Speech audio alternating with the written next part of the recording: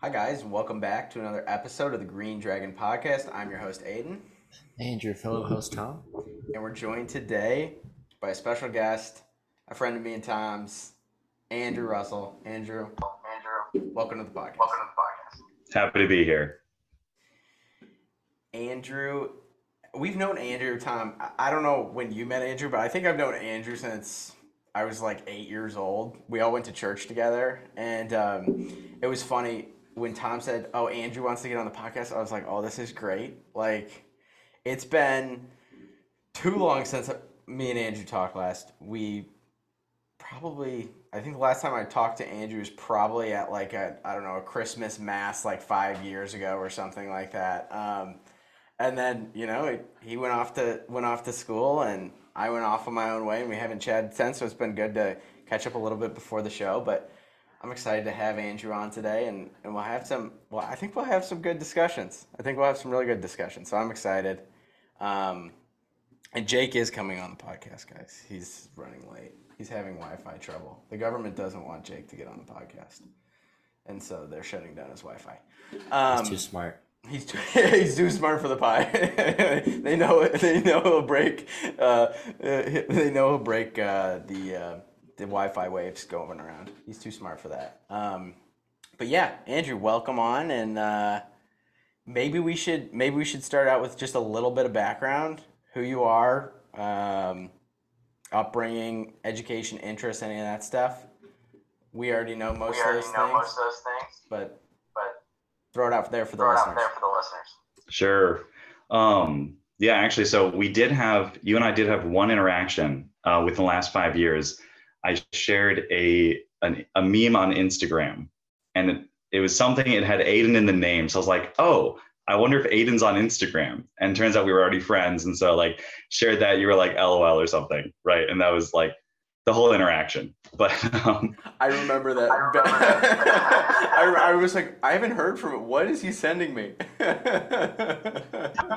yeah, is this like life altering, or is this just a meme? Oh, it's just a meme. Cool. Yeah, I thought there was like something really important, and I was like, oh, Sandra, it's a meme. Classic.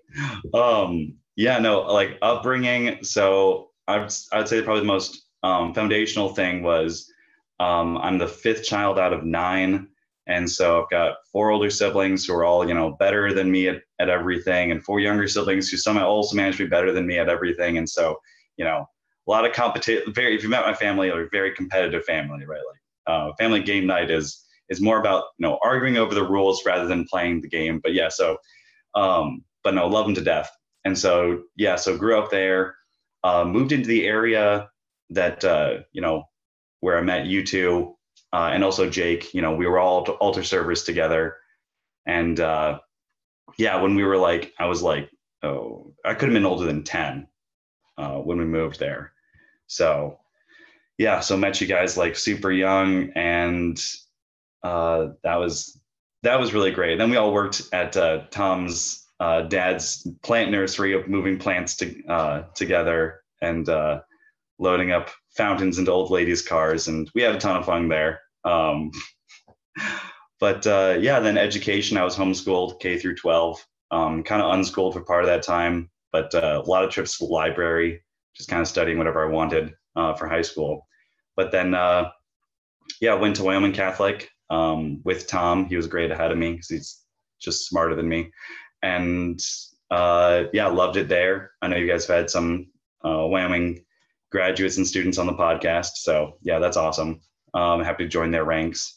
And then interests, I'm going to be starting up a teaching job come this fall. I'll be teaching like medieval literature, Latin, things I have no qualifications for, but it'll be fun.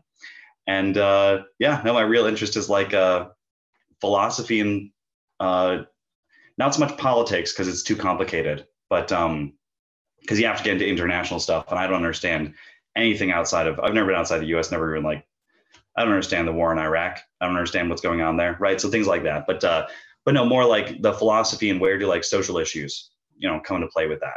And so does, the LGBTQ movement have a philosophy behind it? Like, I don't know, but it'd be good to know if it did, right? And just questions like that.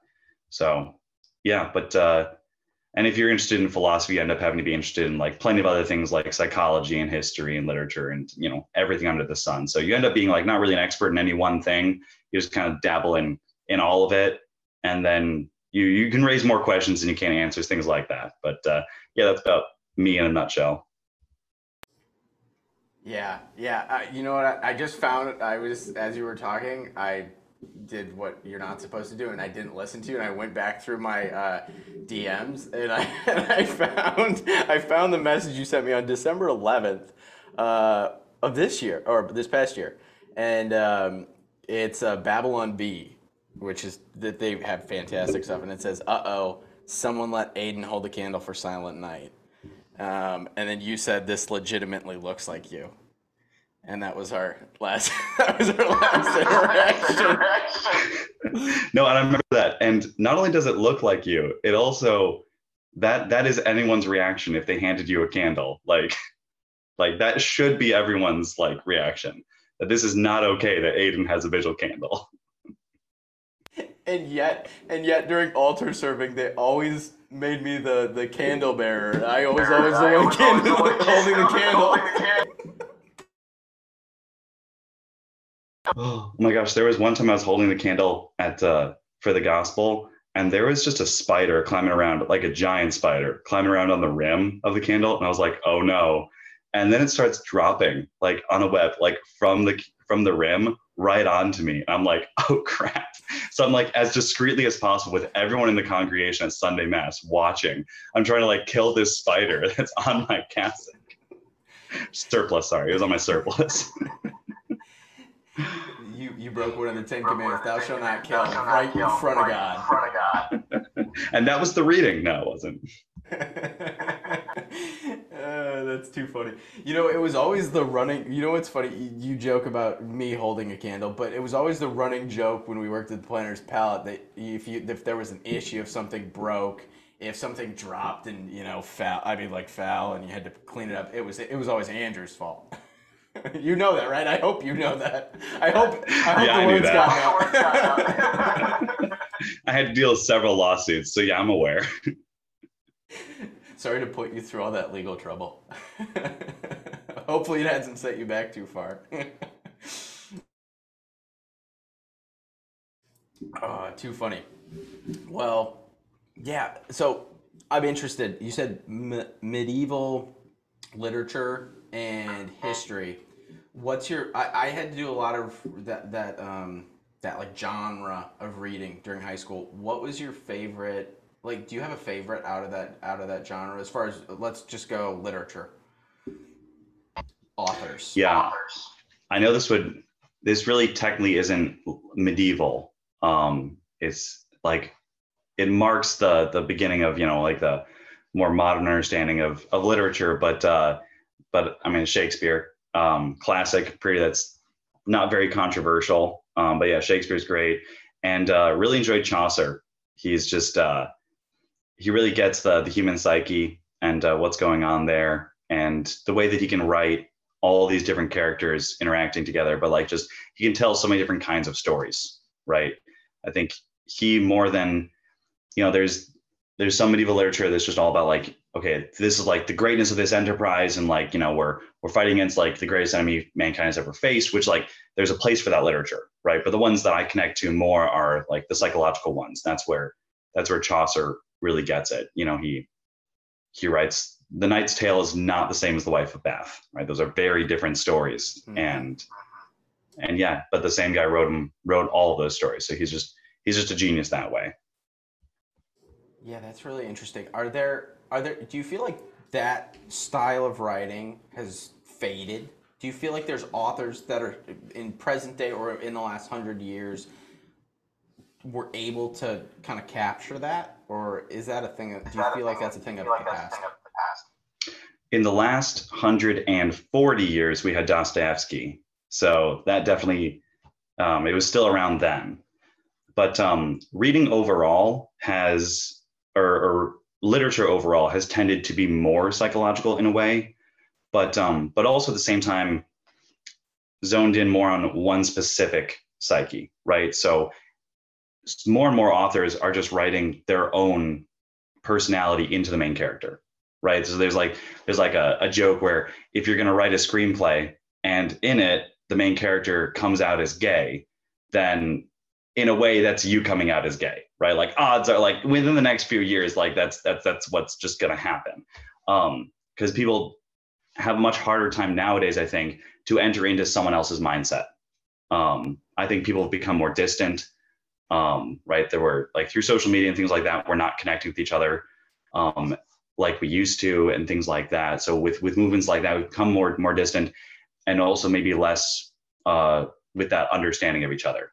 So we've gotten, on the one hand, literature's gotten more psychological and less about the great events of the past or fiction, right? If Lord of the Rings was released today, it probably wouldn't be a smash hit.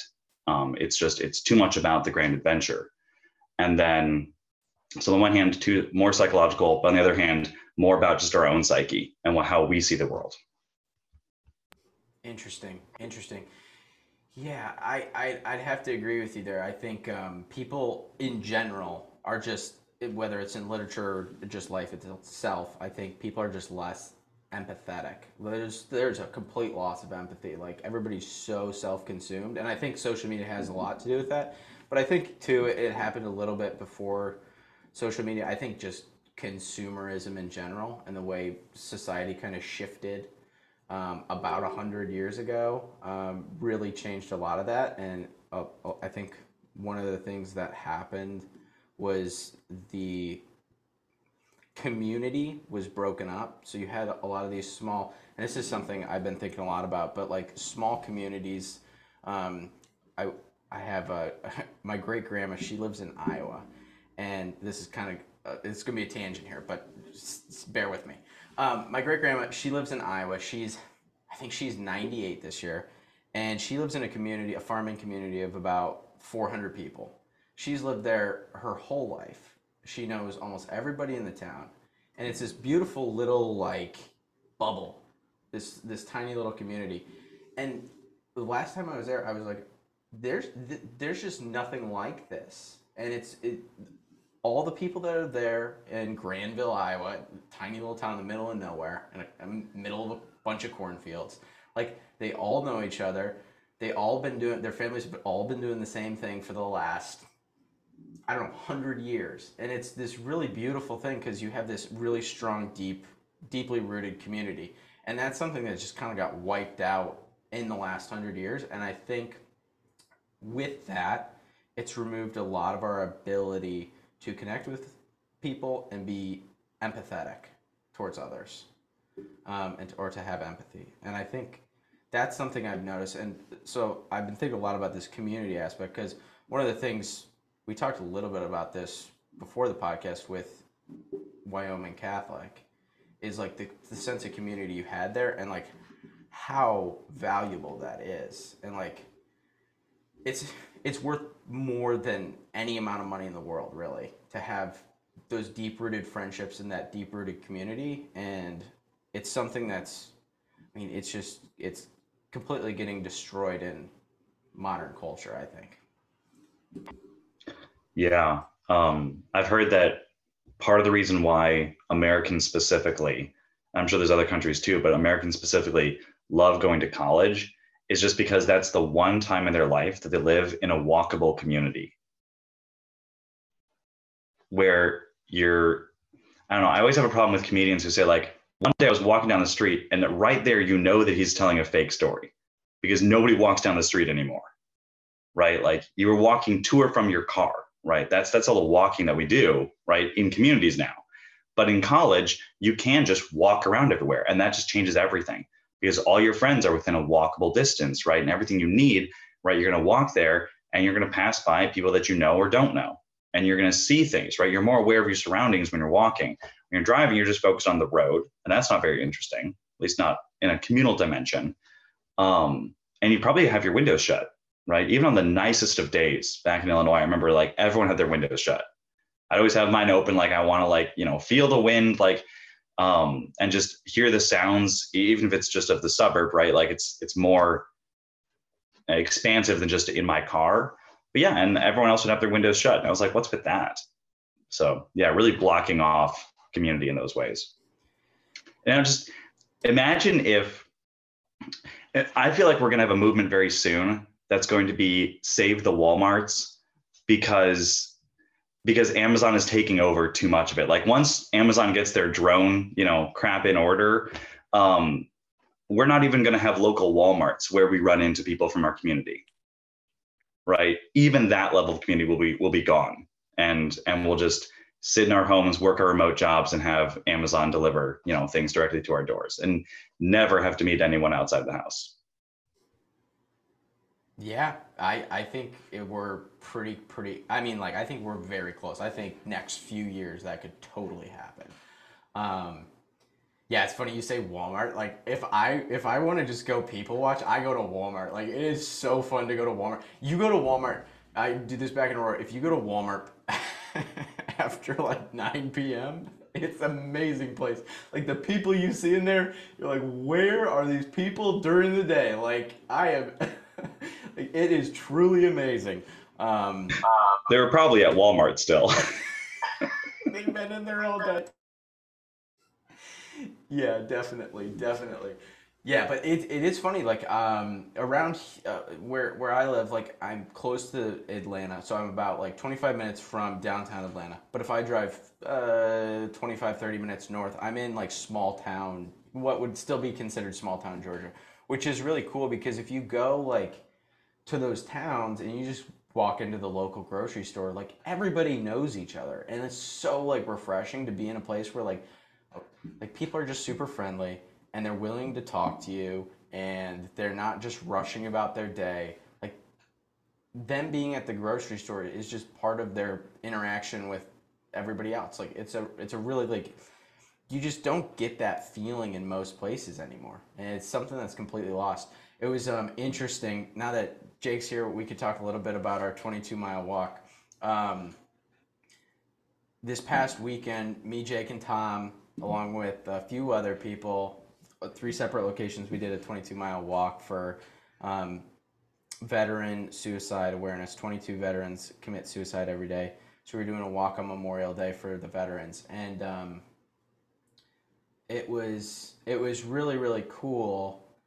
I was carrying an American flag with me, and I was walking down this path, and this path goes through like 3 or 4 major towns. But like, I had like 4 people stop me and ask like for a picture, and then I had more people just ask me what I was doing.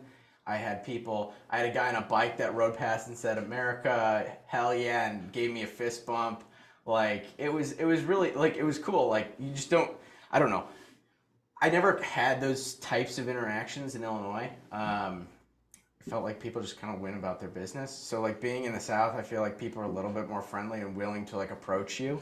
And maybe that's just me being completely naive, but maybe those same interactions do happen in in Illinois too. But it was just something I noticed, and I thought, oh, like it's really cool.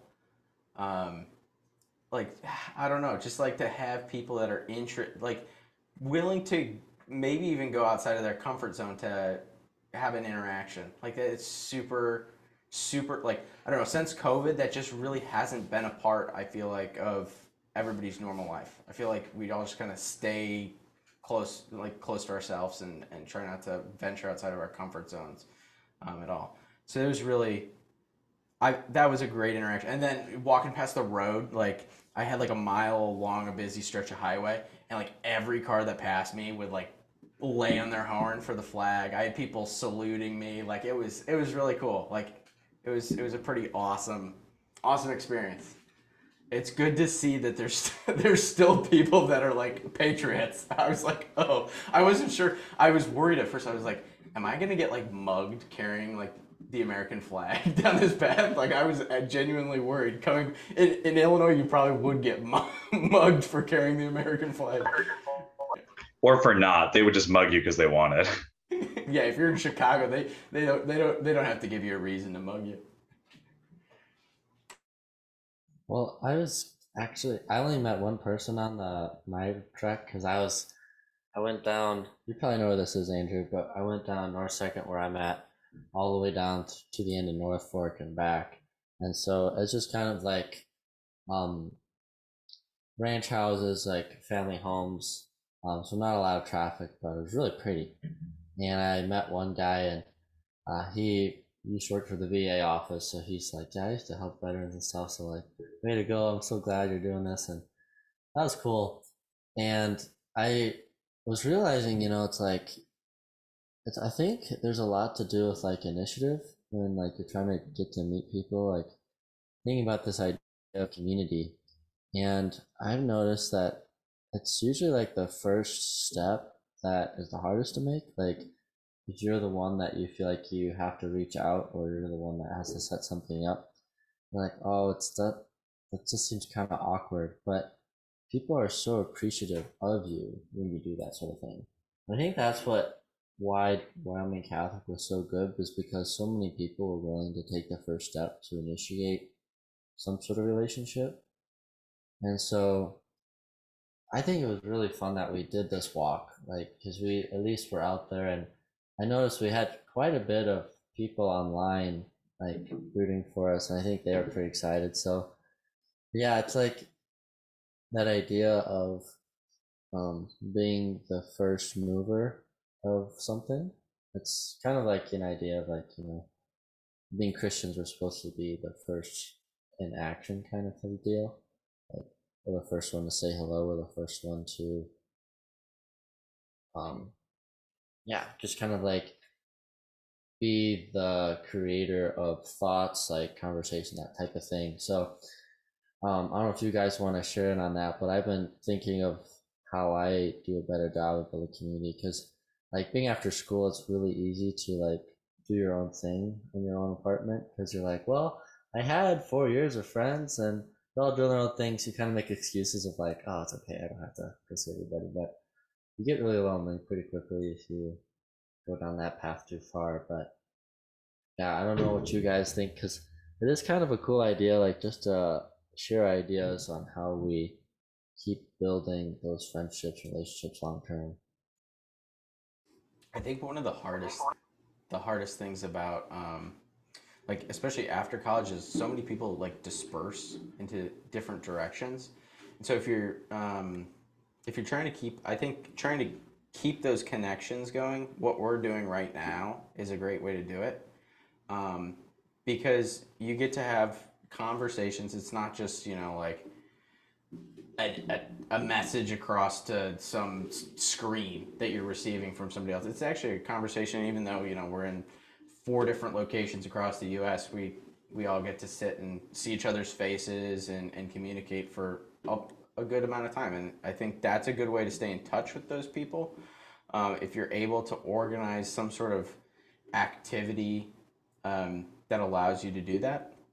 But then, like, I don't know, for me, it's really tough to fit in like the just the social time during the day. But one of the things I find is if I go to the gym early enough, I get about 20 minutes, and I go to a smaller gym. So one, if you don't know where to start, find an activity or a place you can go to, something that you enjoy doing, whether it's, I don't know, fishing, reading a book.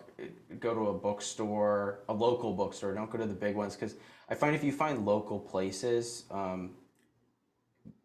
a family-owned business, a locally owned business, something like that, the people, even the owners, you'll start to have interactions with the owners. You'll meet people through the owners. You'll meet other people that frequent that same place, and a lot of those people might have the same interests as you.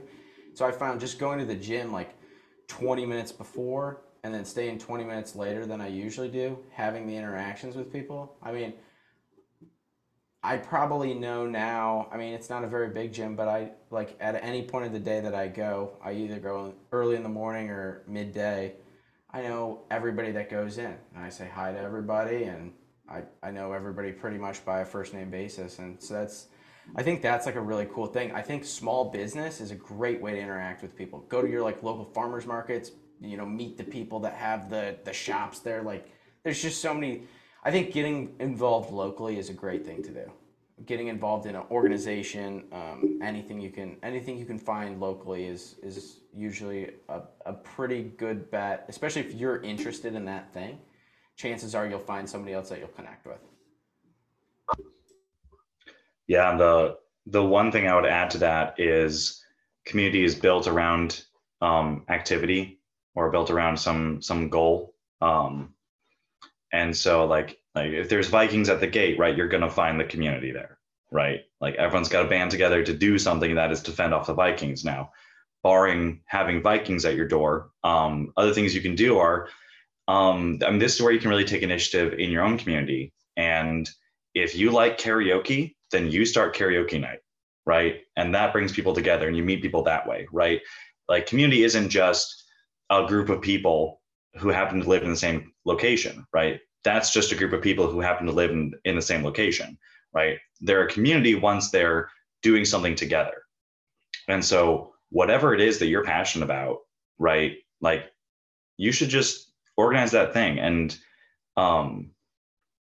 yeah, like we were saying earlier, like people are way more appreciative of that and way less judgmental of that than you think they're going to be, right? If you are really into putting on Shakespeare plays, then you get a bunch of high schoolers to put on the Shakespeare play, and it can be the worst Shakespeare production, right, ever. It can just be a crap Shakespeare production, but people are going to love it. And they're just going to thank you for putting on this crap Shakespeare production, right? Just because you put on a Shakespeare production, they're going to love it, right? Things like that. It doesn't have to be great, it doesn't have to be monumental, but it's your way of adding to the community so that in generations to come, they can be like, oh yeah, we still do this karaoke night because, you know, it's a timeless tradition. Whereas like right now, it's just you thinking like, maybe I want to do a karaoke night, right? That's just how community is formed. It's around some activity, right? That people find, you know, common value in. Yeah, I think so. I think it's really easy to get lost in your self-doubt and your thoughts. Like I for one, I know I overthink everything, and if I spend too much time thinking, then I talk myself out of it. And so you got to go for it sometimes. You just got to take the leap. And I think that's the biggest thing. I think if you're passionate about something, just go and do it. Like the only people that are going to join you, the haters aren't going to join you. Like I mean, like they're not gonna waste their time and show up. So like only the people that like truly care about the same thing you care about are gonna show up. Like only the people that are interested in doing a karaoke night are gonna show up to a karaoke night. You're not gonna get some loser that doesn't want to do karaoke. Like I don't know. So like might as well try it, right? Like it doesn't hurt. And it's easy to say, but then it's a whole different thing to put it into practice. I know exactly I know exactly how it is, and I for one would not be interested in a karaoke night. So that's like way outside of my comfort zone. They are a lot of fun though. Singing in front of people is not my forte. Oh, that actually reminds me of karaoke and Shakespeare. A shout out for you, Andrew, when you did your remarkably good performance of the Shakespeare play. I'm, what was it again? I'm forgetting on the name. Measure for Measure. Yes. One is lesser known. So good. Yeah, it was one of my favorite ones I saw at school. It was just such a good, solid cast. You did the lead role, or one of the lead roles, superbly. So that was great. And then it's funny you mentioned karaoke because when you graduate from WCC, you have a senior dinner, so that's when they give you the Stetsons.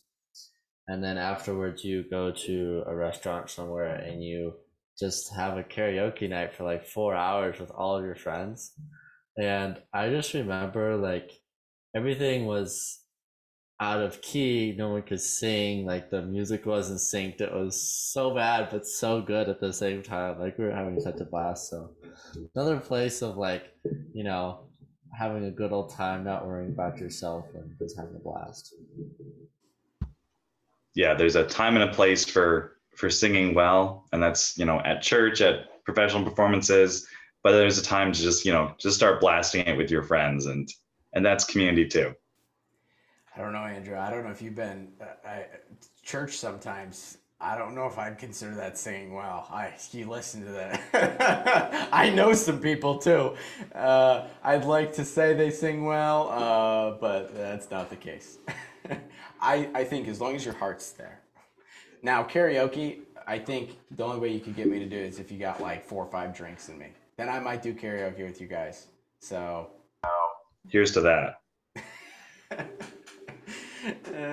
so I know next time I'm with you guys, I'm going to be completely sober. There will be no drinking at all. I'll be on like a 30-day no drinking challenge or something just so I have an excuse not to sing. uh, it is, I kind of want to, as long as you guys are good, I want to, talking about community made me think about this. And I was thinking about how this kind of relates to the topic we wanted to talk about today. And I was wondering,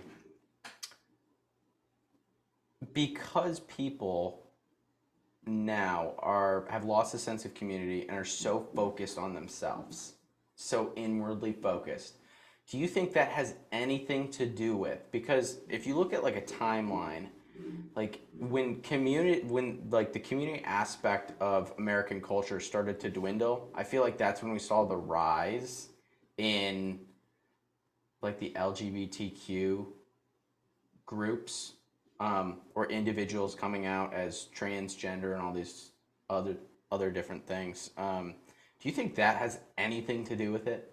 There's something that just popped up in my head, and I was like, maybe it has something to do with people being more focused on themselves and completely like basically self-destructing because they're not thinking about anything other than themselves. Yeah, I would say that this might be too bold of a claim, but I think the common factor there would be social media, in that it has, on the one hand, um, really minimized the need that people feel to build community, because they, you know, you have everything that you want right on your phone, right? So why would you ever go out and go into that very dangerous position of meeting new people, right? Who could end up breaking your heart, who could end up murdering you, or any matter of horrible things, right? When your phone can't do any of that to you. At least the science hasn't concluded that can kill you. So on the one hand, right, it's kind of put the dagger into community. On the other hand, it's platforms like Instagram are very, very body focused, right? And so that you end up getting not just focused on you, because there's a healthy degree of that, right? Like you should love your neighbor as yourself, but you can't love, right? And so you have to love yourself, right? In that equation too. So there's a healthy place for that, but Instagram is very much body focused, and so it's all about like, how do you present yourself? And if you are not presenting as, 10 out of 10 like conventionally attractive person, then you have to find some sort of justification for that. And this is a rabbit hole that I think a lot of people go down. Not everyone who's on Instagram, not everyone who is transgender, but this is a pretty common story that I've heard, is that they're so focused on their body there and their insecurities that they decide to adopt this radical lifestyle that's transgender or homoerotic or things like that. And so I think social media, that's one of the real evils of social media. And on the other hand, it's also breaking down communities. Yeah, I could see that. I could see how I think social media, yeah, like you said, especially Instagram, is very, very focused on the physical attributes of an individual. Like you post a picture of yourself, you're not typically posting pictures of other things for the most part. Like most people's personal accounts are pictures of themselves, or it's typically not a picture of your food unless you have a food Instagram. Which I follow a lot of those actually. That's most of my feed. But Pretty soon you're going to have trans food, but yeah. exactly. Yeah, the hot dog's actually a hamburger. Yeah. Yeah, but I think it becomes very easy to get lost in, oh, I have to look this way. Or the other crazy thing is like these, I mean, I didn't realize this, but it amazes me how many people use the Photoshop apps to like fix like things they don't like about themselves. Even if it's little as like, oh, I want to take this freckle off. Like I want to remove the freckle from this, like off my face for this photo. or like I want to change, like my eyes just don't look right here. I need to touch them up a little bit so they look more blue, or like my eyebrows look a little weird, but let's fix that. Like not even just like photoshopping abs, like we're talking like just little like it's so nitpicky, and it truly shocked me. Like when I went to college and like guys were like, yeah, like you can't trust, and like if a girl posts a picture on Instagram, like you might see her in person and it was like, oh my gosh, she is a completely different person. Like she is trying to be something completely different online than she is actually in person. And it was like it felt so disingenuous because like if you got to know that person in person without ever interacting with their online presence, you'd probably really enjoy that person and their personality, and you'd probably get along just fine. But it's it's really challenging when so many people are trying to be something completely different than who they are. And I think that's the danger of social media. You have to do something to stand out, because every with the Photoshop apps, everybody's a 10. Everybody's the 10 out of 10 that you're talking about. So what are you going to do to differentiate yourself from all like the hundreds of thousands of other people that are 10 out of 10? You got to up the ante somehow. You got to be different somehow. You got to be a rebel against whatever. Like, and so you already had those like rebel archetypes like in the past, but it's just been exemplified because now everybody's perfect. So there's no room for more perfect people. You have to be completely different in some other way. Yeah, no, that's a great point too. Because it's like when you think you want something, but that thing is ultimately not going to satisfy you, right? Then once you achieve that thing, once you've got it made, right? You achieved your dream, then you got to up the ante somehow, right? And if you're not getting attention one way, right, in a society that's so attention driven, right? It's how many likes do you like are you worth basically? Like people determine their self-worth based on how popular they are on these platforms. And once you run out of things that draw attention, you got to do it somehow else, right? So you think I'm not worth being who I am unless people give me more attention. And so there's that insecurity there, which is definitely a big part in the transgender movement, but also like the need for attention. And I wouldn't say I don't want to reduce that movement because I know there's a lot more going on psychologically than just I need more attention. But there's I mean like Dylan Mulvaney had like his 1 year celebration of like 1 year of being a woman, right? And he was like he talked about like wanting to make it a little bit low key and things like that, and completely contradicting what it actually was. It was a musical spectacle, just some way for him to get attention. And it was that's a good point. Yeah, it just seems so disingenuous. But yeah, that situation with Dylan Mulvaney, I mean, I don't know. It's getting out of control. And I just think the lack of like a I think the lack of like them trying to remove, and when I say them, I'm talking about whatever power the social powers that be here, trying to remove the definition of male and female. I think that's the most dangerous thing, because as soon as you remove that definition of what means to be a man or a woman, it completely you can go in any which way you want it. Like I mean, you can turn anything. You could be anything you wanted to be. Um, yeah, we were joking about Matt Walsh's "What Is a Woman" last week. Have you watched that, Andrew? Only clips because I'm an ADHD postmodern, but yeah, I've loved what I've seen so far. Okay, That's a okay. great So we answer. that was perfect. That was fantastic. Yeah. So we watched the first. We this was totally illegal. I think I don't know why we shouldn't bring this up anymore. We played like the first like 18 minutes of it. It was like up for free, and we like watched it on the podcast, I think, and then we put it online. So I'm pretty sure that like breaks some copyright issues. But hey, it was free at the time, so who cares? But like some of the people he encounters in that um, documentary, you just wonder like how do you get there? And it like stems, and this is the beauty of what he's trying, the point he's trying to make through the film is like you lose all sense of sanity as soon as you remove the definition of what is a man and what is a woman. Like it, you take that away and it all ends. Like all hell breaks loose. Yeah, no, it's true. Um, I knew a trans person. I was coworkers with well, her pronouns were they them. She was biologically female, and she at one point changed her name, and it was a big deal. And if people forgot to call her by the new name, then she would like kind of throw a fit about it. And I mean, from my perspective, I'm like, well, I'm sorry, that was your name, right? For like 3 months that I knew you, and now it's suddenly not, right? So like, it's difficult. Like it's hard to remember everyone's name as it is. But uh, one thing that she said that really stuck with me was when she was talking about why she changed her name.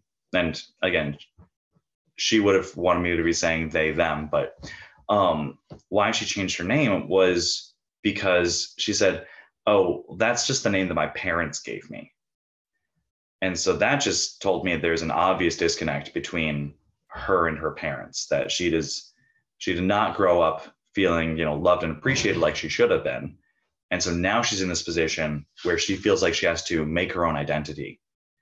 And that means being gender ambiguous or fluid. I'm not sure what the something that's non-binary, kind of just to get attention, but also I think for her it was more so to be independent of who she was because she didn't like who she was, so she had to change it up somehow. Um, yeah, but breaking down the division between men and women allows for this kind of fundamental level of confusion where I mean, you don't know how you're supposed to interact with the world. And the world right now is not really telling you in very clear terms how you ought to interact with the world. And so you come up with all these ways like, oh, maybe I'm now a woman, right? Or maybe I'm not. Maybe I'm neither. But yeah, no, that fundamental division is, I don't really fault the transgender people so much as I do the people who are pushing the agenda, who are saying, no, it's okay that you have this psychological disorder, which we've diagnosed in, it's in the dictionary of psychological diseases, right? Gender dysphoria. Like, it's okay that you have this disease, just keep having it. In fact, we're going to do surgeries to help you, right, with this delusion, right? It's those people that I really have a problem with, who are encouraging this kind of behavior. Most definitely, especially the people that are pushing it on young children. I think those are the most despicable people. For for there to be, I mean, it blows my mind that an 8-year-old can decide that if he's born a biological male that he's now a female, and that if a parent doesn't affirm that they're somehow doing their child a disservice, and can be there's pushes to have in some states to hold parents accountable for that too, like, and to like have like child services come and show up and take the child away from the parents then because they're not affirming that child's delusion. And that to me is absolutely mind-boggling. Um, but I don't like, it's hard for me because I have trouble seeing any sort of logic behind the trans movement, um, because I feel like it's just based on like complete bullshit. I don't know if you agree with me. Um, do you feel like there's any I mean, like, is there any logical backing for this? I mean, I understand it is like you said, it's a psychological disorder. But like, other than that, is there any is there genuine logical backing for this in any way, shape, or form? Because I think if you're gonna have an argument with somebody that believes that it should be a thing or there is logical backing, like, I guess what would the arguments against that be? Sure. Well, I'd say ultimately, whatever logic there is, it breaks down because there is the binary distinction between men and women. So just laying that on the table. Mm-hmm. But I would say there's enough logic to confuse the issue. And that would be possibly, we don't have an exact number on this, but like possibly something around 2% of the population worldwide is something which some people call intersex. It's kind of hard to talk about these things because there's so many terms, and like depending on it's a debate over the terms, right? So depending on which side of the aisle you fall on this question, you're going to use different terms for this. But so we'll call it intersex, quote unquote, where they're born with like male or female genitalia, but their chromosomes are the opposite gender, something like that, right? Where there's a disconnect biologically between what they present as versus what they are at the level of genes and at the gene level. And so for that 2% of the population, right, that's kind of a large number, right? For people where it's not exactly an easy question to say whether they are male or female. And I think that that's pretty much the only logic to the argument is that, well, nature doesn't have a binary division between male and female. It also has this 2%. And so therefore there's more genders. And the way to get around that is it's not very clear, right? Because it's not like I can say like, no, you present as a man, therefore you are a man, right? Because your chromosomes are females. Like, which one do we go with, right? So it's not an easy question there.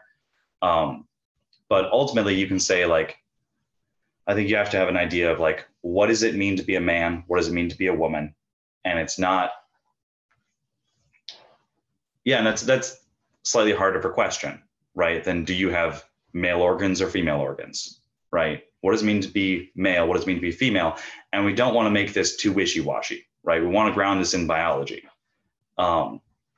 And you can do that by looking at like, what's the purpose of male organs and female organs? And that's to reproduce. Like there's more attached to being a man or being a woman, right? There's virtue specific to you. There's other actions you have to do in order to like because you are one or the other. But I think the logic breaks down when you look at where do you fit into the task of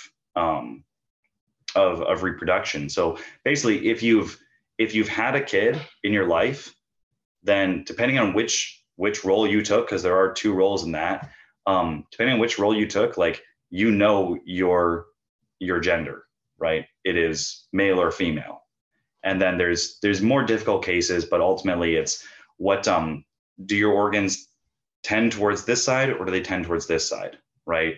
At the more fundamental level of the genotype.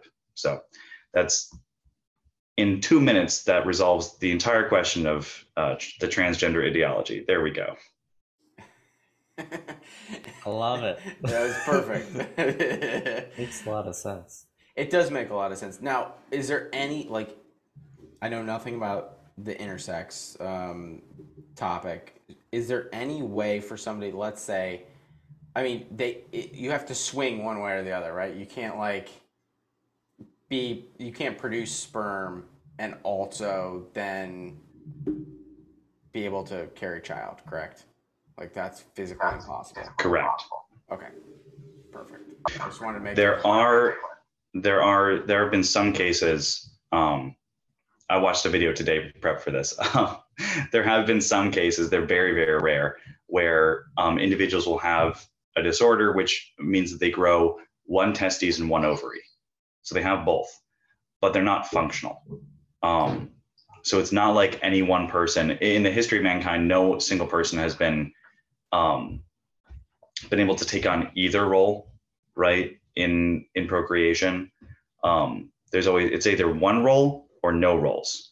So if you can't reproduce, then the question is like, okay, at the more fundamental levels, like the genotype, like, do you have the gene which activates your the production, like in the fetus, right?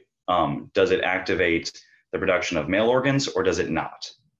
And if it does, and it went wrong somewhere, well, you're still a man, right, at the genotype.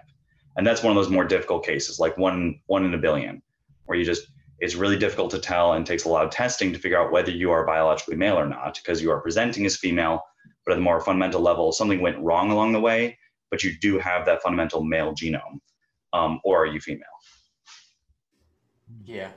Yeah, that makes sense. That makes sense. Yeah, it's a difficult discussion too, because like I think the argument that's always brought up, especially when you say, well, you're biologically male, you've got you're able to, you were born male, and they always say, well, gender and sex are two different things. And I always find that funny because I'm like, if you're a logical person, you'd say absolutely not. But like, it's hard to reason. It's hard to reason with a lot of these people. Like, I don't know if you like. I haven't had many conversations about this with people that think differently than me. But like, how do you reason with somebody that thinks there is a difference between sex and gender, or that a female can somehow become a male? Like, it's hard for me to be able to reason with somebody that has that much delusion going on in their brain. I don't know. I don't know if you're the same way. Yeah, no, that's a fair question. I would say there's two conversations very different to be had. One is the more logical question. That's to be had with the policymakers, right? Or basically the ideologues who are pushing, right, for the LGBTQ agenda. And that's to really challenge them, like, okay, how can you say that there's a difference biologically between men and women, but then you could say like your gender is kind of associated with those, but it's not, like you can just completely switch it.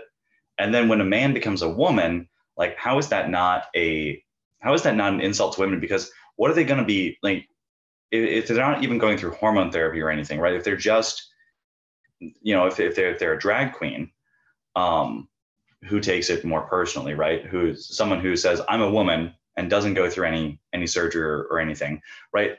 What are they going to do to quote unquote become a woman? Well, they're just going to act like the stereotypical woman, right? Further reinforcing gender stereotypes. So they can't be a biological male who identifies as a woman and is also really into tanks, right? Because that goes against, because that's them in their like idea of men and women aren't into tanks, right? When in reality, plenty of women are into tanks, right? So they can't have that kind of complexity because it would get in the way of things, which is why you have like gender fluidity and true intersex people who are like, oh, no, there's like 98 genders, or there's an infinite number of genders, or it's a spectrum and things like that. So anyway, so there's one conversation we had with the policymakers, and that's the question of the philosophy behind it. Like, how does this make any sense, right? Let's really push them on that, make them answer, because it doesn't make any sense. But on the other hand, someone who is transgender, who identifies as another gender that's not their biological one, I'm not sure that's a very helpful conversation to be had with them, because most people aren't convinced by logic. There have been plenty of times when someone has presented a perfectly logical argument to me, and I'm like, yeah, but I don't want to do that. And so for those people, because like you were saying, they're living under that kind of delusion, you'd really just be treating a symptom. Because like we were talking about earlier, right? These people they feel like they need to be independent from their parents at a very foundational level, or they feel like they need more attention. And that's probably a condition of either what is that called, narcissism, or depression, right? Both of which are serious like medical issues. And so if you convince them like, no, you can't transition into another gender, all you're doing is getting rid of one of their coping mechanisms, right? Whether it's healthy or not, you're just getting rid of the coping mechanism without addressing the reason why they needed that coping mechanism, right? So really what you got to do is, I think, show them affection, because most people don't think that, hardline Christians can be friends with them. And to do that, that's a huge step already. Um, but then on top of that, just trying to like, be an actual good friend and talking through some of these issues. And I feel like if you do, and I haven't had this kind of success story in my life, but like if you manage to, unearth the things that are really bothering them and help them through that, the gender dysphoria is just going to go away, right? 9 out of 10 cases. I don't have any data to prove that, but that seems right to me that like they're no longer going to, since they don't have the need for that coping mechanism anymore, they're not going to need it anymore. It's just going to fall by the wayside. Yeah, that would make sense. That would make sense. And yeah. Tom, go ahead. Sorry. I was just gonna. It's interesting you mentioned that because I heard that I think the largest group of people that were going through the trans phase were high school girls. And so it's really interesting that you mentioned that because I think it's mostly white high school girls that didn't really have much attention growing up. Like their parents both work, they never really have a family life. So it's like their way to find attention again. And it's really interesting that you mentioned that, Andrew, that the best way to help cure them of that idea is really just to find out the root cause of why they feel that way. That's really smart because if they probably just want a friend or something like that and they feel like they can't get a friend the way they are, maybe they think themselves as boring or they don't have a good personality, so they think if they become something else that they like that's kind of like the idea of like in school, Aiden, we talked a lot about the three different forms of love, and Eros was very common topic. And that's like you want to be so close to something, like you want to find the way to like attach yourself to it. And so it's almost like I think some of this just gender dysphoria stuff is where the opposite gender likes the other gender so much that they think in order to have it, they have to become it, rather than finding that the difference is what complements the other gender more. So it's like when you're around a very womanly woman, you want to be a more manly man because that complements the woman. That we have something to give the woman as a man. If we're just another like alpha woman, we can't really do the same thing for them. But I think when you're not thinking about these things, you don't have good examples of this. You think the best way to get what you like is to become that thing as much as you can, rather than like serving it or complimenting it by your differences. Yeah. Yeah, that would make a lot of sense. That would make a lot of sense, I think. And I think too, Andrew, what you're talking about with just being there for that person, and being a good friend is really important because I think the misstep a lot of people, especially especially conservative Christians make with this is it goes one of two ways. Either you're hyper accepting of the person and you just enable them more, or you go to the other end of the spectrum where you try to fix that person because you don't agree with them. You try to like convert them, and I think the role it's just it's not a very good approach because it comes off as very disingenuous when you try to convert somebody to something. Like most of the time, especially when you have somebody that's that far, in to their delusion that or their belief, and you try to come in and tell them no. It's like telling a teenager, you can't go and drink and party, and then they rebel, right? Like it's not going to work. So I think just being there for that person as a friend, not thinking of them in any other way, just being there for them as a friend, that's there to talk to them, and then when the time comes, if it's appropriate to bring up or try to help walk them or ask them a question about that and try to figure out where they're coming from, to have that empathy, but not to see where they're coming from, but and love them, but not necessarily support the delusion that they're living in. I think that's the important thing. Because I think the more that they experience genuine people loving them for who they really are, not the delusion that they're living in, I think that's when, I don't know, I could see maybe them switching their mindset on things. Yeah, because I mean, they, no matter how much they try to convince themselves, right, that they've successfully transitioned or that they're still in some fluid state between, um, like their brain knows. Like you're there. If you've ever had a dream, you know that there's more going on in your brain than just what's on the surface, right? And a lot of those synapses are telling you like, no, you're kind of still a dude, right? And it's a difficult state to be in, I think, if you're living in a delusion, right? Because you don't want to, you constantly having to suppress those parts of you that are, you know, telling you that you haven't transitioned, or that are, I guess, running up against the coping mechanism. And so, yeah, difficult spot to be in.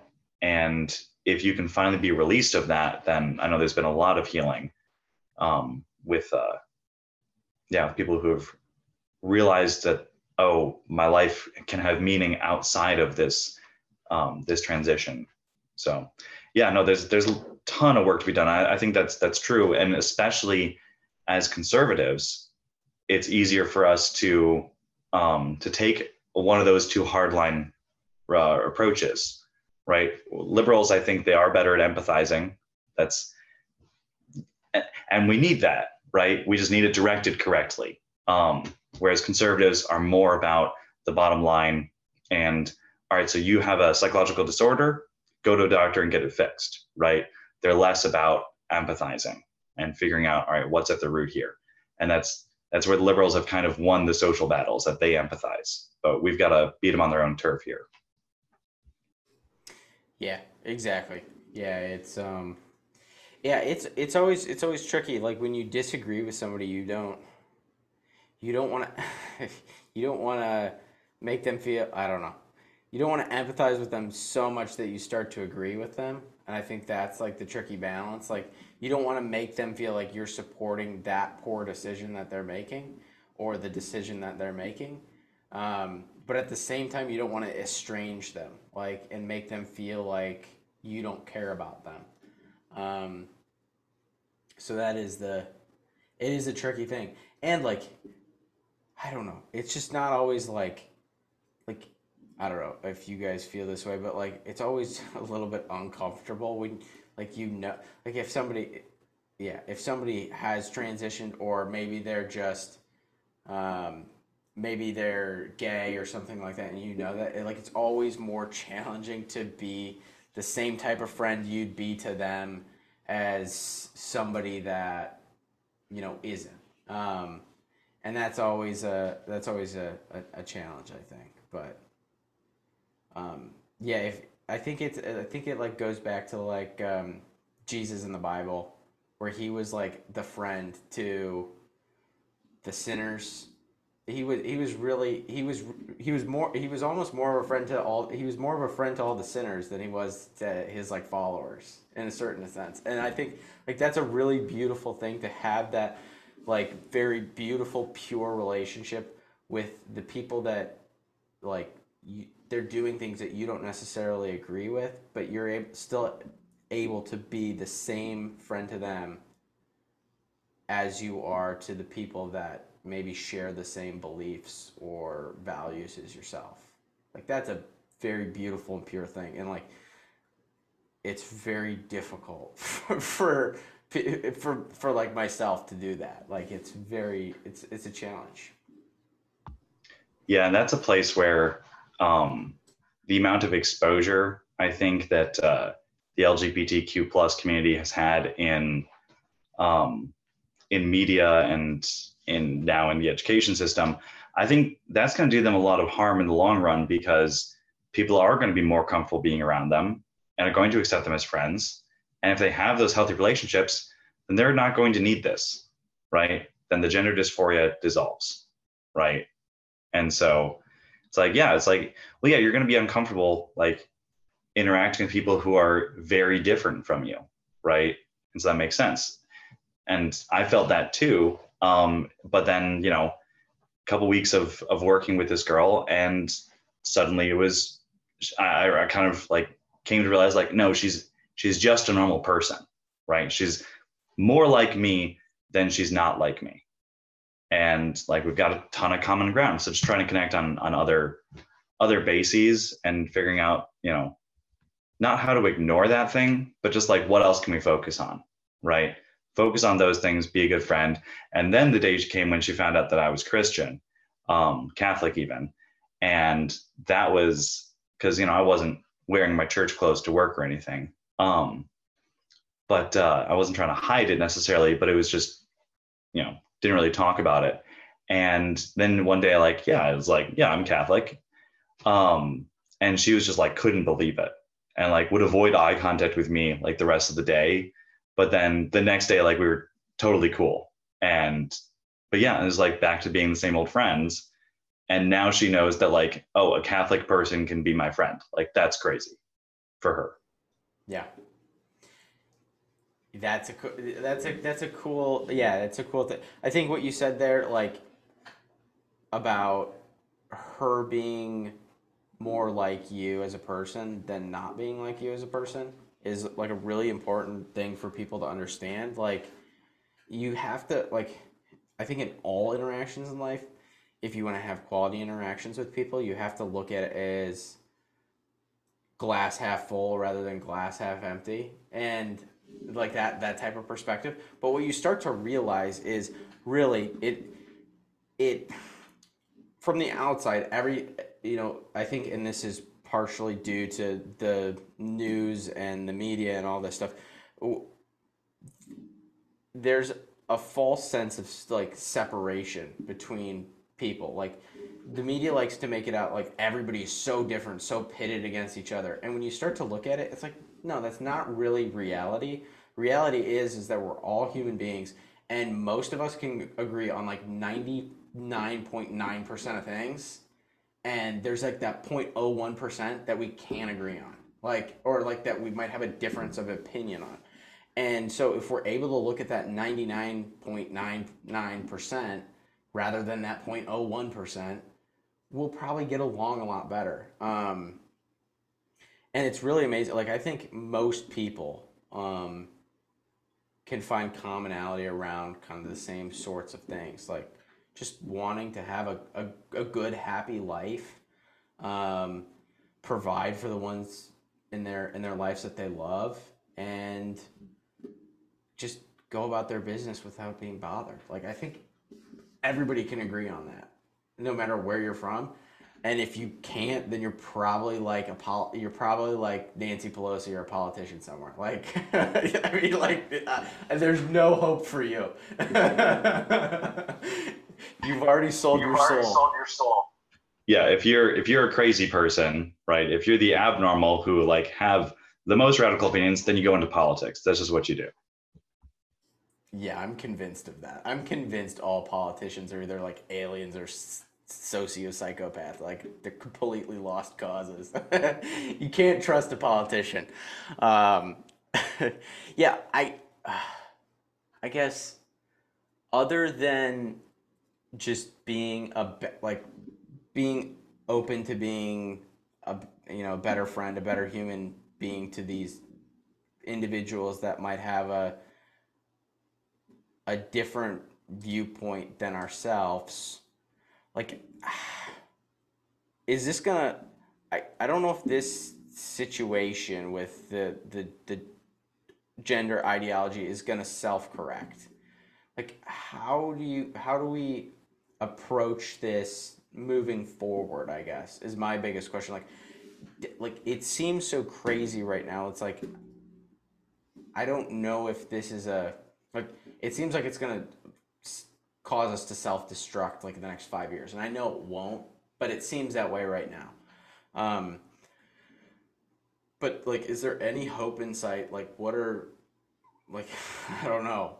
Like, are there things to avoid like when raising children? Do you think, as far as entertainment, social media, all these things? Like, how do we avoid raising the next generation into this delusion, because I think that is our hope. I think the hope is the next generation, but it's very concerning to see the next generation being so indoctrinated in these beliefs that are being pushed on them by the powers that be.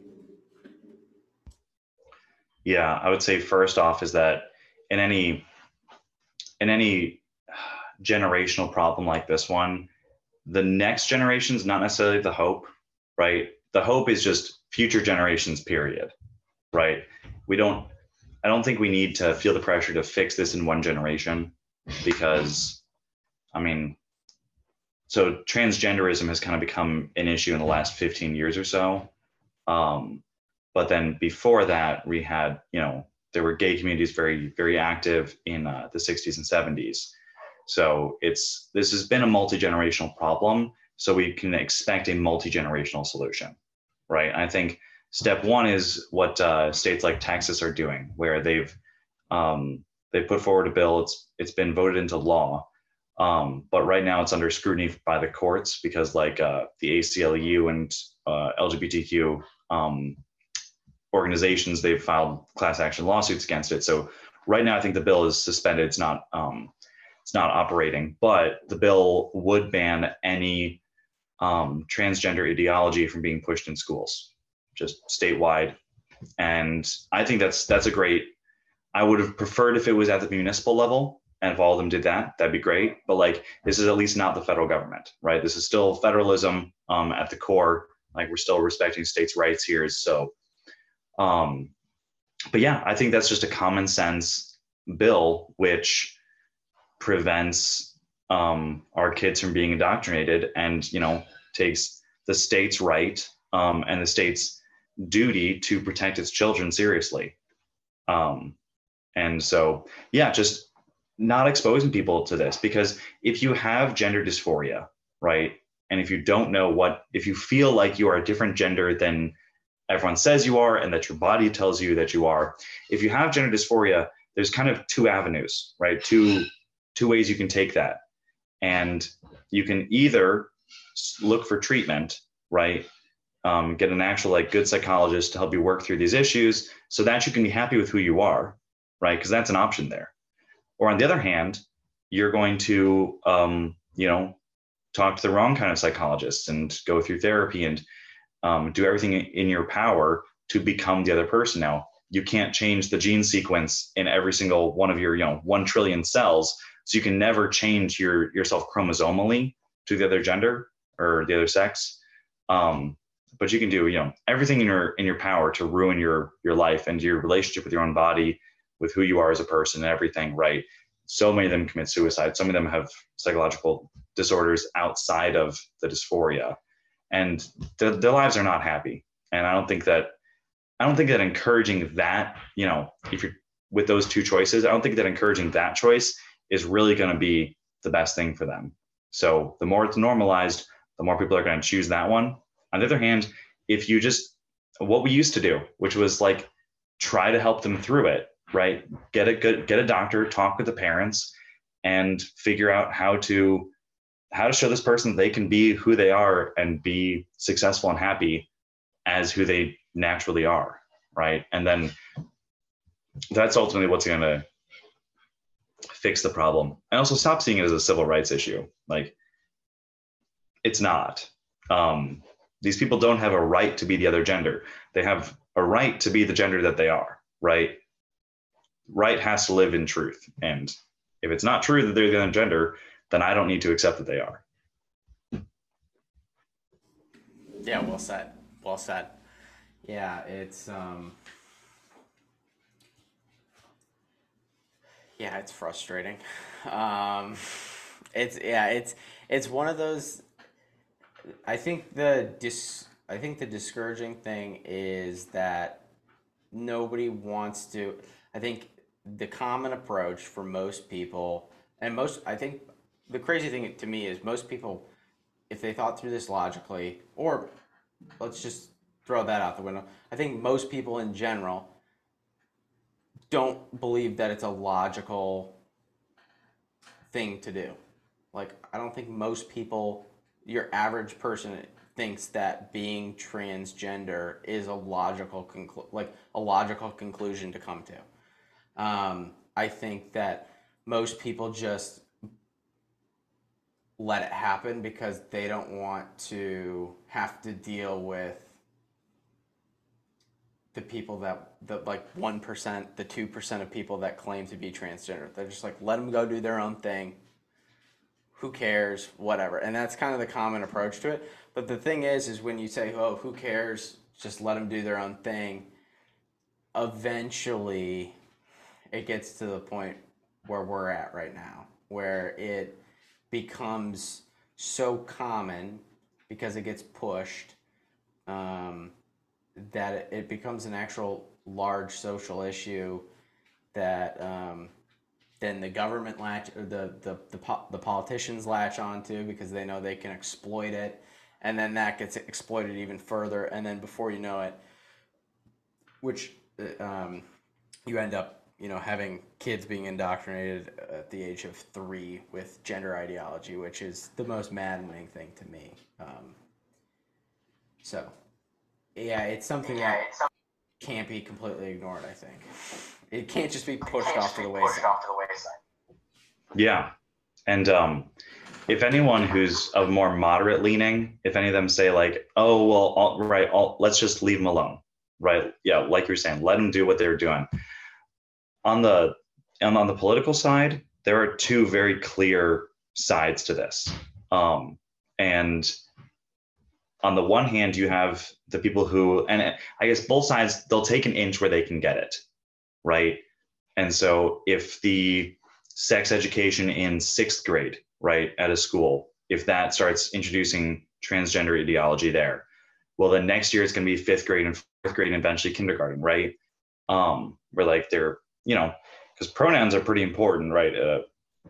Pretty basic level of English. And so like it needs to be taught in kindergarten if we're going to accept it as a nation, right? So it can go all the way down there, and it has. And so if they say like, oh yeah, well, by the time they're in high school, they're old enough to learn what transgenderism is, and so maybe it's should be okay there. So let's let them teach it in high school, right? Well, that's a win for right the one side for that ideology. And if you give them that inch, they're not going to be satisfied with that, right? They're just going to keep going. And the same is true with the conservative side, right? If they pass a bill saying you cannot have this kind of transgender sex education in kindergarten through 3rd grade, well, next bill it's going to be 4th grade through 8th grade, right? And so that's true of both sides. So don't be confused and think like, oh, it's just a small bill doing not too much damage, not too much good, whatever. No, like there are two very clear sides to this, so you have to pick a side. Yes, quite definitely. I think that as soon as something gets politicized, and you give an inch, you do give a mile. I mean, it's the whole. I mean, you look at. I think one of the most common examples is like Second Amendment rights, and if you look at a country like Canada, I think I saw this video clip a few years ago, and obviously they don't have the same constitution as, but they had like gun rights, and Justin Trudeau said in an interview, we will never have a registry because a registry would take away the right for citizens to bear arms. Flash forward to 2022, he makes the announcement that Canadians will no longer, after this is, so they've already banned assault weapons in 2021. 2022, they banned handguns. And he says, you no longer as Canadian citizens, he says this, you no longer as Canadian citizens have the right to own handguns. So, like, when you look at politicians, it doesn't matter what country you're from. You give an inch to politicians to take power away from the citizen, they will do it. If they see an opening to let themselves in to destruct the people and make them more dependent on the government, they will do it. So, yeah, with all these issues, I think it's disappointing to see people who have a more moderate stance to things and say, well, I don't care. Just let them do what they want to do. But as soon as something gets politicized, just letting people do what they want to do. It isn't about letting the individual person do what they want to do, because it is America. You can, within reason, you can do what you want to do, right? But it's when it becomes a bill, a law, and it gets politicized, then that becomes an issue for everybody, because it was like the whole thing in Canada too with and I think Jordan Peterson talked about this with the whole misgendering thing like 3 or 4 years ago. People were like, well, what's the big deal, right? Well, he explained what the big deal was, and then all of a sudden people are getting arrested because they're committing hate crimes because they're misgendering people.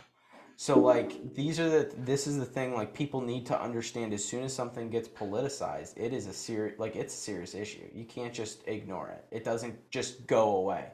It will affect your life at some point. And then you'll get to that point, and then you'll realize, well, why didn't I stand up for it when I actually could stand up for it? For my Right, because by then it's too late. Exactly. Yeah, your gun's already it's already gone, right? So,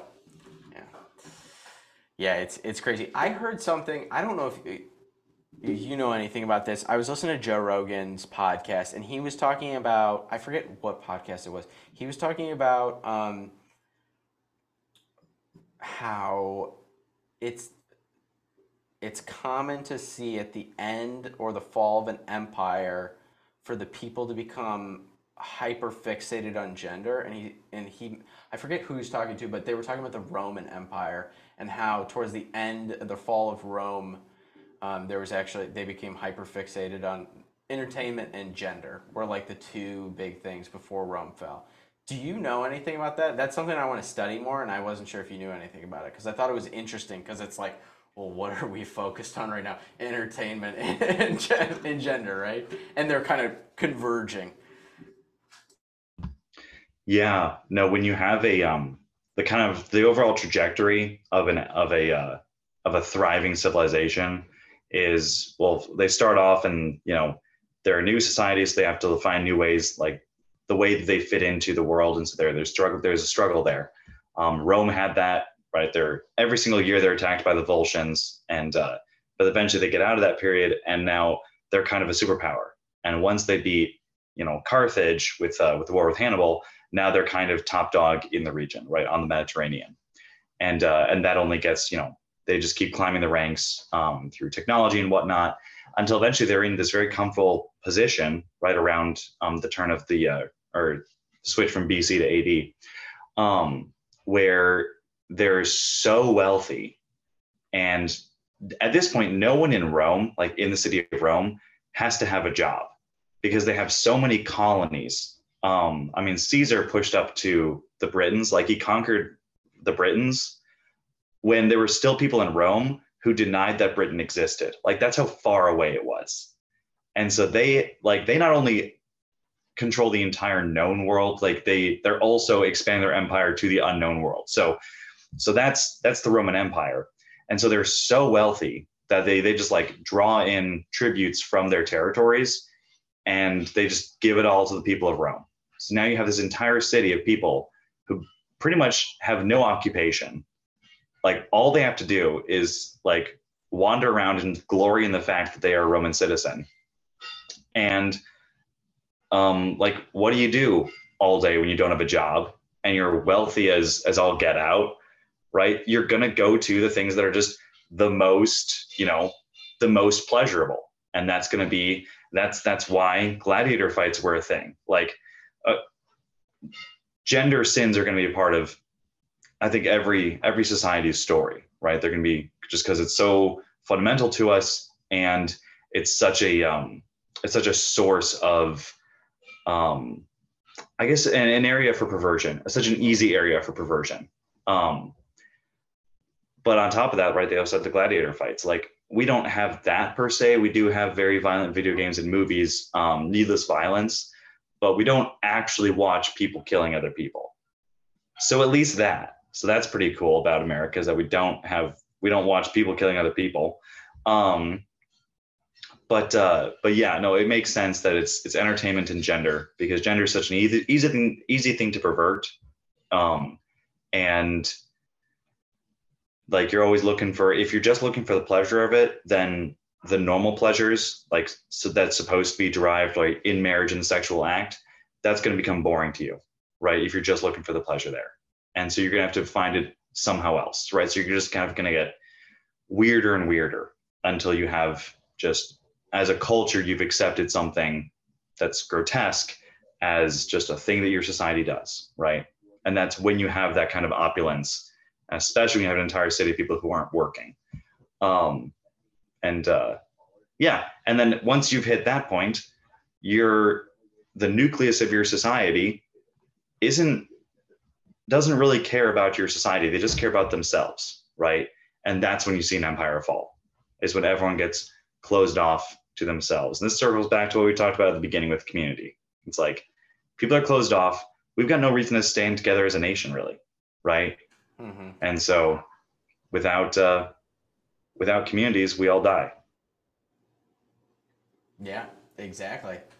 It just it makes you want to go out and like start your own community somewhere and then get like Waco'd. I think we talked about that in the Prepper podcast, like talking about, oh, we should go start our own community. We're like, actually, we'd probably get put on like an FBI watch list and end up getting Waco'd.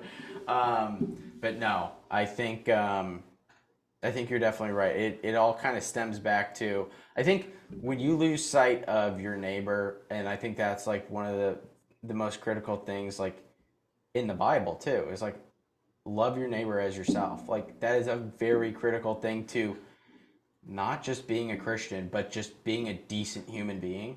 And we've completely lost sight of that. And as soon as you lose sight of that, it just, all hell kind of breaks loose, and anything goes. So there is hope. We just have to reset a little bit, I think. But I know. Yeah, no. Go ahead. Well, and about just loving your neighbor, right? When Jesus says that, someone in his audience, they ask him like, "Who is my neighbor?" And that's when he tells the story of the Good Samaritan. And so, like, the way I read that is the Good Samaritan he's the one who recognizes that this Israelite, who they differ very much theologically, right? They worship at different places, and the Israelites kind of wanted to have nothing to do with the Samaritans, right? They're basically outcasts, right? They're Jewish, they're of Jewish descent, but also in the great diaspora, they were intermingled with heathens. Like, so their bloodline is tainted. So yeah, the purebred Jews, they didn't want to have anything to do with that. And so they were kind of outcasts. But it's the Samaritan who recognizes that this Jew who's been, beaten up, left on the side of the road, that he's a neighbor to that Jew. And so your neighbor doesn't have to be perfect, right? And I think that's what we got to remember now, is that we don't have to come to complete agreement. We just have to find where we do agree. And if it's the most important, like, we just have to agree on the most important things and then work on it from there. That's very well said, Andrew. I think that's the key right there. I think that's the key. Well, this was a fantastic discussion. I know we're coming up on an hour and 30 minutes, so we might cut this one or close this one out. But I think we should have you back on to discuss more, because I think we could probably do like a full part 2 on this topic and then have like 4 more topics to cover. So we'll have to cut ourselves off eventually, but yeah, I'm happy to come on again. Awesome. This was really fun. Yeah, no, this was a blast. This was a blast. So thanks for taking your time out of your evening, and this was a lot of fun, and we'll have to do it again soon. So thanks for everybody that tuned into this episode. I hope you enjoyed our conversation. I hope you felt like you were part of the conversation. If you enjoyed the show, you can drop us a like, leave us a review or a comment on whatever platform you're listening to. We really appreciate it. We love your feedback. If you are just listening to us for the first time and you like what you heard, you can go give us a follow at the Green Dragon Podcast on YouTube, Instagram, True Social. We're the Green Dragon Pod on Twitter and then Rumble. You get a exclusive sneak peek of the podcast if you follow us on Rumble. We post it on Thursdays instead of Fridays, so you get like a day early there. Trying to push people over to Rumble. But you can also listen on Spotify and Apple Podcasts as well. So until next time, be safe, be prepared, fight for what you believe in, be a good neighbor, and most importantly, be a good American. God bless.